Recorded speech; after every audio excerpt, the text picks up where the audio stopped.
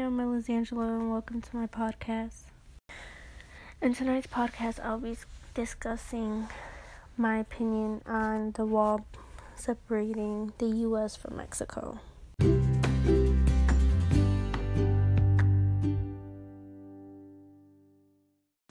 My opinion on the wall, I feel, is pretty pointless, and I feel there's no use because I feel that the illegal immigrants are still going to find a way to make their way through to get to the U.S.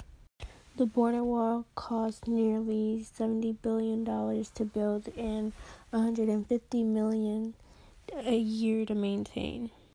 And overall, the wall could cost $21.6 billion, not including any maintenance.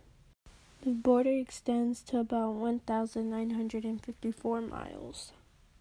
So overall, I feel that all the time, money, and effort that they're putting into the border wall is pretty pointless because either way, people are going to get over, through, or under, or around, no matter what. But, yeah, that's all I have for you guys tonight. Thank you for tuning into my podcast. Have a good one.